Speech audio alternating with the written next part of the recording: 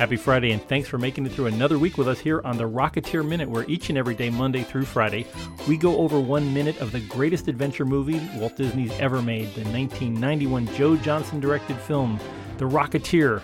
I'm one of your hosts, Jim O'Kane of TVDads.com. And I'm Hal Bryan, an airplane nerd from the Experimental Aircraft Association here in Oshkosh, Wisconsin. And we are sneaking around a hospital today. So. We certainly are. And it's just the two of us, no guests. Yeah, So it's like we have to get to know each other all over again. Yeah. And what a place, in a darkened room with somebody wrapped up in bandages and a rather looming, ominous figure who we haven't seen his face yet. We've seen his, I'm going to use the phrase, hairy pinky. We have seen his hairy pinky and we've heard his voice. Just saying the word yes. But it's just this large guy in a pork pie hat. Right. And those, that's just the very definition of noir, the way this minute 25 starts with the incredibly stark shadows on the wall, and you can see the open window where he came in. Oh, yeah. The chiaroscuro, as the Italians say much better than I do. Light and shadow there. I do love the wainscoting. I keep looking at the problem is my wife and I watch way too much HGTV, and we keep thinking, that would be a nice plain makeover for paneling. But what a great amount of woodwork in this hospital. I really have to hand it to the art director for really putting together a good solid Art Deco looking county general. Right, and they could have gotten away with something that was so, that was just bland and just sort of sterile walls and everything else, but. Really is a nice look to it. Yeah, it's almost like the Pottery Barn Hospital. I just quite a thing. And poor Wilmer, he really looks. He really didn't do good after falling out of that car when the plane hit it. And this is back in the days when sort of a typical medical treatment just meant elevate everything. Yeah. So everything's in these big, slings and all this stuff. Yeah, apparently just more blood pressure on his spine, the better. That's right. Exactly. Fortunately, nothing touched his face. He has a perfectly untouched face. Which shines out nicely in contrast to the sparkling white plaster cast around his neck somehow, in case he broke his windpipe. I don't know what the purpose of that is. Right. Yeah. It's not like it's not just a sea collar. It's actual. Yeah, it's a letter O. It's right. So, and he's got his like Olivia Newton-John headband thing. That doesn't look like it's keeping his skull together. It's just kind of. It's just sort of resting there. He does have little scratches on his nose, so yeah, he paid the price. But, anyway, all those piano lessons for nothing. Exactly. Just a messed up thing. Anyway, we have Lothar, who is marched in to do the special condolence call for Neville. He carefully listens at the door where a nurse and a police officer who is, they're guarding Wilmer for the FBI. And apparently the FBI doesn't bother. Just they figure a city cop will be able to handle all this. Right. And in the credits, he's even just listed as a security guard. But everything about his uniform and his sidearm, which we see more in, spoiler alert, we see a little bit more of that in the next minute. Looks like just very standard, standard issue police from 38 from the right era here. So yeah, there's if it had the LA Civic building on the front of it, I'd start to worry about that because it hadn't been built yet. So. Right. But we know Joe Johnston and company are way smarter than that. Yeah. So. He's wearing his 9-point hat, and the nurse has a neatly folded, kind of the way they fold bath towels at the Four Seasons nowadays, but that or napkins in some restaurants. It's almost a it's very swan. Festive. I mean, she could have worn a swan today or a fish or something. But they're both sitting and chuckling over coffee, and as we've figured out from carefully listening to individual syllables, they're listening to Fibber McGee and Company, which in October of 1938 was playing on a regular basis on the NBC network. It used to be Fibber McGee and Molly, but unfortunately Molly was having a problem with substance abuse, and she was at the time she was taking the cure somewhere, and I guess at the time it was a sanitarium, so they had changed the name to Fibber McGee and Company. It's heady stuff for 1938. You know, it's although you wonder how public that was at the time. But you've got it's Jim and Marion Jordan, the real life married couple who play Fibber McGee and Molly, and as you say, then they had to switch it to And Company while she was away. It's amazing to look back on this type of radio as entertainment. It's comedy, of course, and you know, in the obviously pre-television era, everything else. It's when you wanted entertainment in the evenings or whatever, you huddled around the radio and you listened. As I recall, and you may know this better than I do, but sort of the whole Fibber McGee and Molly thing was there was a strong recurring gag, and it was about his closet. Yes. Right, that it was always overstuffed, and then at some point in every episode, he opened the closet and everything fell out.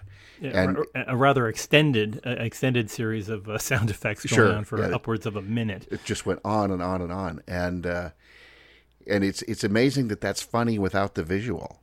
Yeah, but you know, it was tremendously popular. It was considered hilarious at the time, and you had to use your imagination. It was sort of theater of the mind. Yeah, the plots were simple. They were, you know, it was every day. It was the town of Wistful Vista, and generally, Fibber McGee had some kind of a harebrained get-rich-quick thing. Not too much different from the Honeymooners, except they were a little bit more well-off, and they were living in a house rather than an apartment in Brooklyn. But McGee would come up with some idea, and different people would stop by, the mayor and other folks that were in town, to try to talk him out of it. But then he'd go for it, and then there would be just some horrible comeuppance with why the thing didn't work. A particular one that I remember, I used to listen to reruns of this. The local AM station in my hometown in upstate New York would play reruns of Fibber McGee and Molly every night, so I got used to listening to them. There was one, I guess it was because my dad was the head of the local Elks Club there, so we were always dealing with this falling apart Elks Club, and Fibber McGee was an Elks Club member on the show, and one of the things that they were celebrating on the show was that under McGee's management, the Elks Club managed to pay off their mortgage of their Elks Lodge.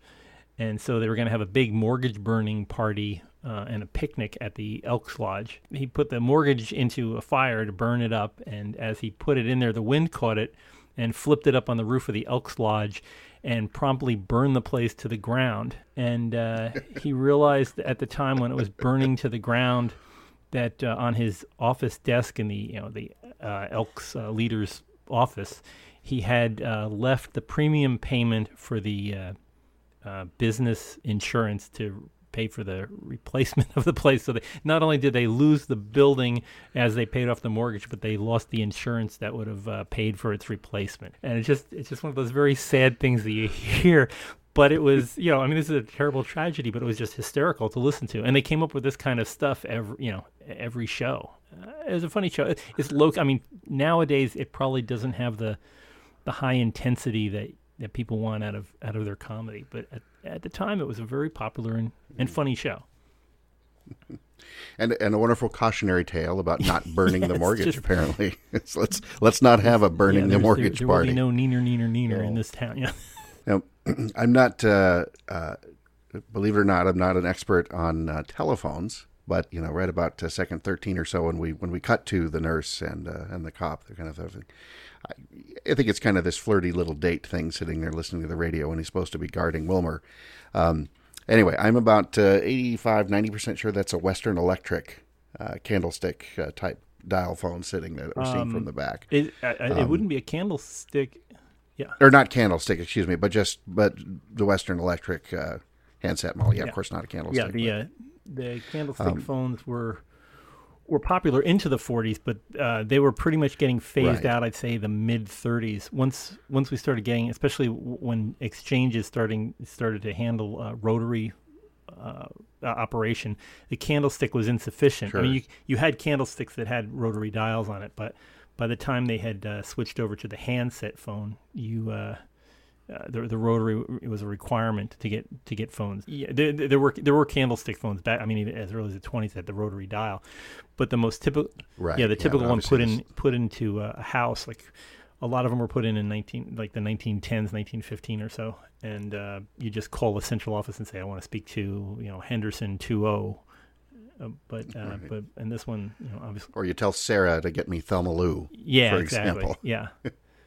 But I don't know if you've ever held one of those older phones, but they are just incredibly heavy too. Oh yeah, like they're solid. I don't know if they were Bakelite or what the material was. I feel like they're made out of granite. Yeah, incredibly dense. They're good murder weapons. Yeah, exactly. and plus they have two in both the receiver and the transmitter sections of those phones.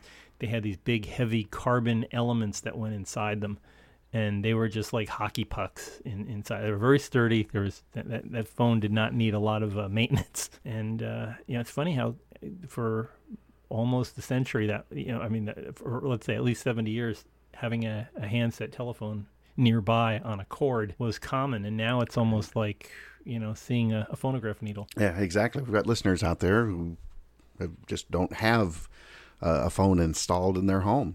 Yeah, I know I don't. I run completely on cell or on Skype, and I kept thinking that I would miss it, but I don't.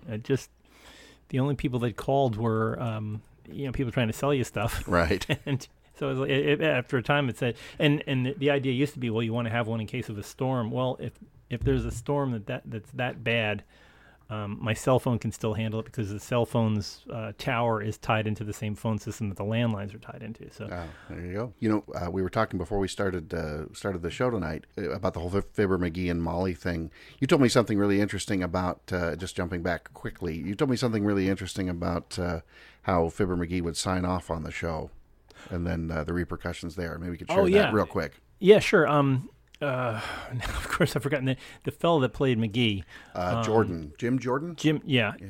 He would say goodnight to his wife, Marion, but he would say on the air as he was going off, he'd say, "Goodnight, Molly," and then they'd, the applause and the music and up and down. And the FCC got mad at him and said, you cannot use the public airwaves for a private conversation, and they considered "Goodbye, Molly" was a personal note to his wife, and the FCC finally reversed itself after a couple of weeks because somebody pointed out that he's not saying goodnight Mary and he's saying goodnight Molly, and since there is no person out there really named Molly that he's saying goodnight to, this is just it's an effect, it's a sign off for the show, it's a tagline.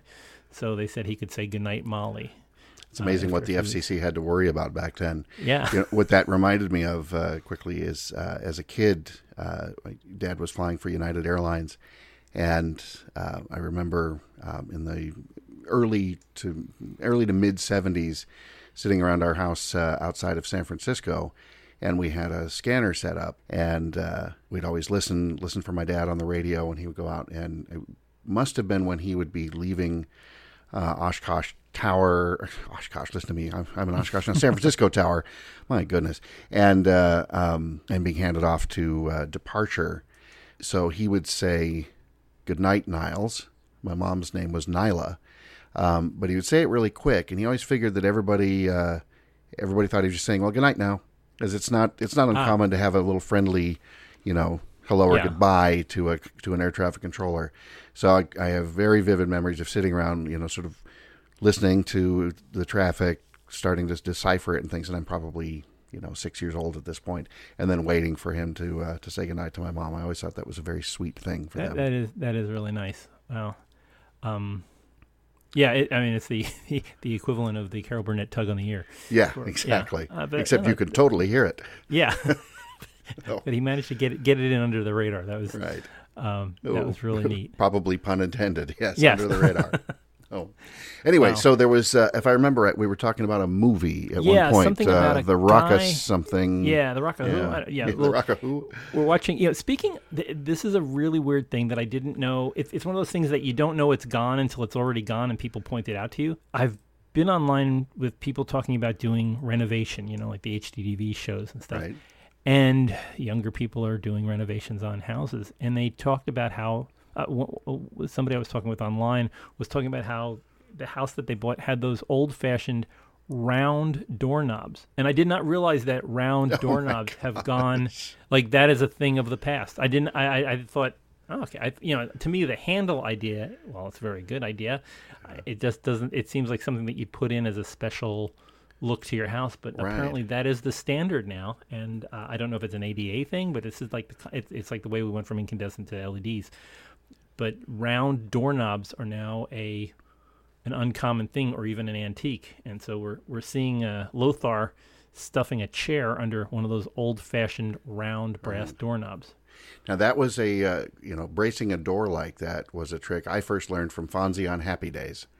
Don't ask me why I remember that. I just remember him walking in, setting the chair in there, tucking it in, and it was like nobody had ever seen this before, and it was it was one of the coolest things he ever did. Wow. So. Yeah, the only thing I learned about doors was I'm trying to remember the movie that I saw it in, but you take kids, try this at home if you still have any record albums.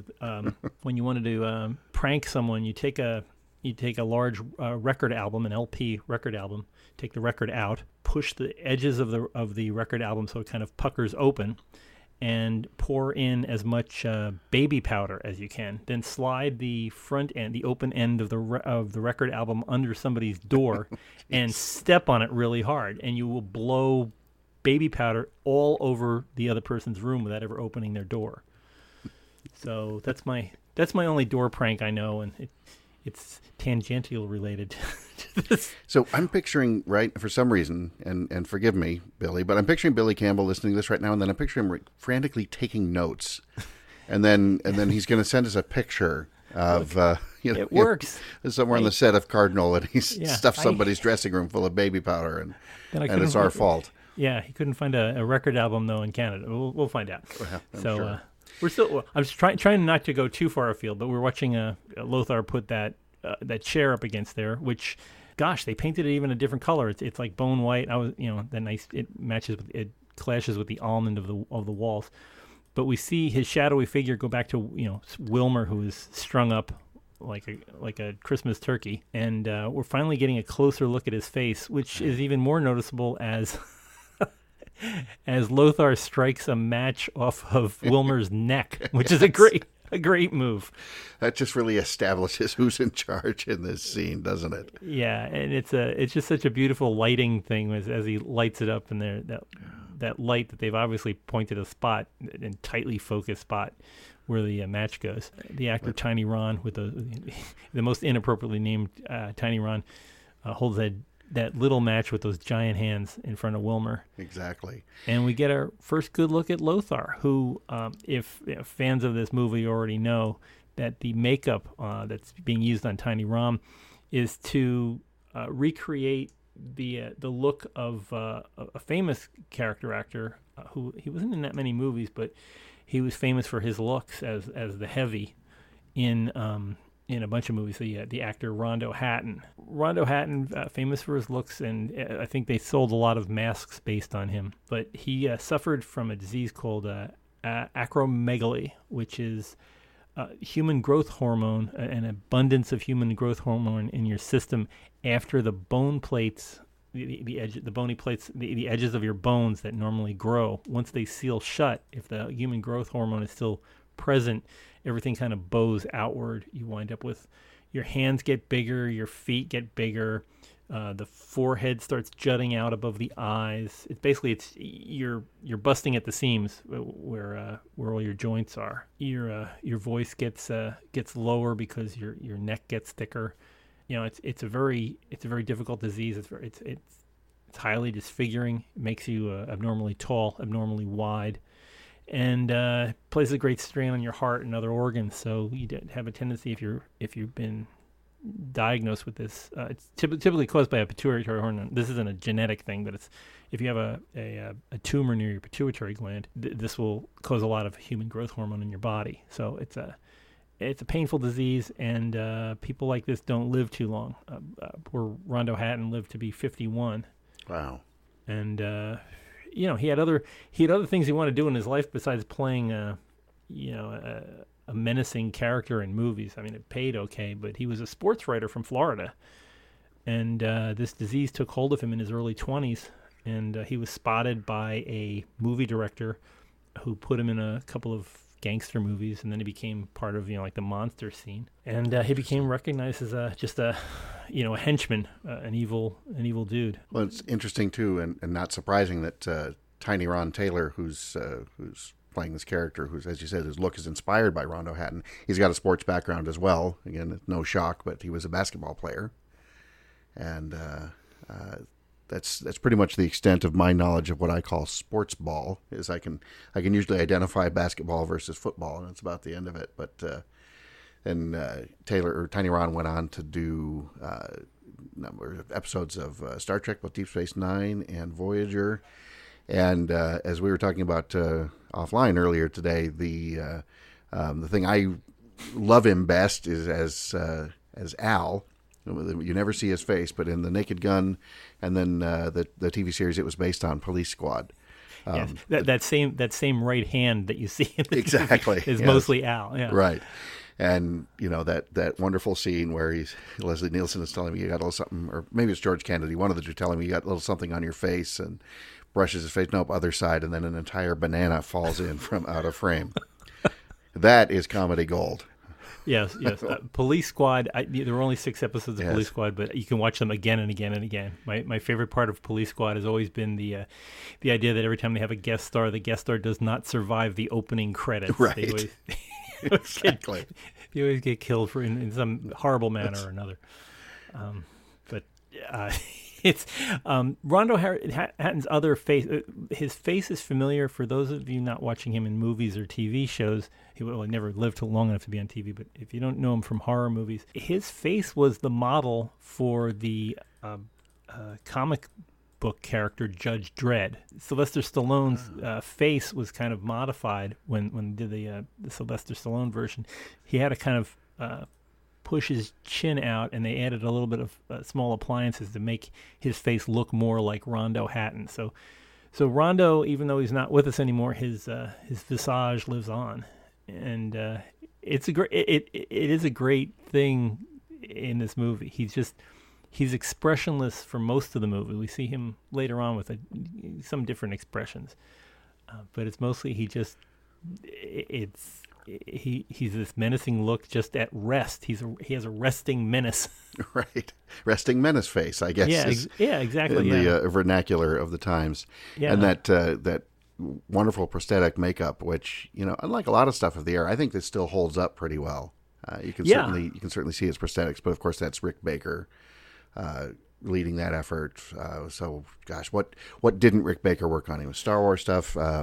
King Kong, the original King, not the original, but the 76 re-release. 76 King Kong, An American Werewolf in London, the whole transformation thing. It's still one of the best sort of in-camera cosmetic / prosthetic type effects things, I think I've ever seen. Yeah, I mean, look at the texture and the texture and the shape. It's very naturally flowing. And if you've seen, as I strongly recommend, if anybody can get a hold of the Rocketeer's official souvenir guide, they'll show pictures of this makeup being applied, and the appliances are all just this off-white latex, but the coloration and the surface texture of it looks just so natural as part of his skin. It's fantastic that you'd really believe that maybe there is a guy out there that looks like this who isn't Rondo Hatton. Right. So, and of course, as we come to the sort of the climax of this minute, you've got Lothar is asking Wilmer, where is it? And and of course we know he's looking for, and he finally says, the rocket. And so it's a great line. He's leaning on his chest and everything else. Yeah, that would not have worked as a tenor. He's basso profundo. Yes. You can hear the ceiling tiles rattling. He's not he's not somebody that takes no for an answer, but Wilmer tries bravely. He's like, no, I'm not answering to anybody but Eddie Valentine. Right. And Wilmer decides to do a little macrame with Wilmer's traction ropes and pulleys. Wilmer gets the message here, and he says to ease off and leave. Let things go. He'll tell. He's not too good with. Didn't need any waterboarding here. It was like, okay, right. I can see where this is going. But by the end of this minute, we still don't know how much he told, how much he gives up. Yeah, we're not going to find out until probably next week. So everybody out there will have to tune in and talk about this some more next week. And as always, as we're coming to the end of the week, you really should get on our list of people who get our show automatically. So please while you're listening to this, go look at your phone or your whatever device you're listening to this on. Go over to iTunes or to Google Play. Find our show. It's Rocketeer Minute. Just type Rocketeer Minute in the search bar, and then when iTunes or Google Play comes up with the name of our show, hit subscribe, and boom, every single day, Monday through Friday, you get this right on your mobile device, so you can listen to it while you're waiting for somebody in the hospital, or if Fibber McGee's over, you can tune into us. So it's always available there. If you want to talk more about the show, or tell us what we got wrong about 1938 history, or if you want to just consider the doorknobs in your home or office, or if you sell wainscoting, and, there you go, and you're willing to give Jim a deal. Yes. Chip, Joanna, we're waiting for you to call in. But check us out, please, on our social media: Twitter, Rocketeer Minute, Facebook.com/Rocketeer Minute, or at the big site, RocketeerMinute.com. And we've got some cool swag out there, like little action figures that look like Billy Campbell and such. And, of course, you can get a copy of the Blu-ray or the digital copy, so you can enjoy Rocketeer itself again and again and again and again. And I'm sure Walt Disney's folks will be very happy about that. So please go check that out. So let's pick all this up again next week. Thanks very much for listening again, and we hope to talk to you, or hope to talk. Yeah, we actually do hope to talk to you. You don't have to talk; you can just listen. But we'll talk to you next week. So have a great weekend, and until next time, over and out.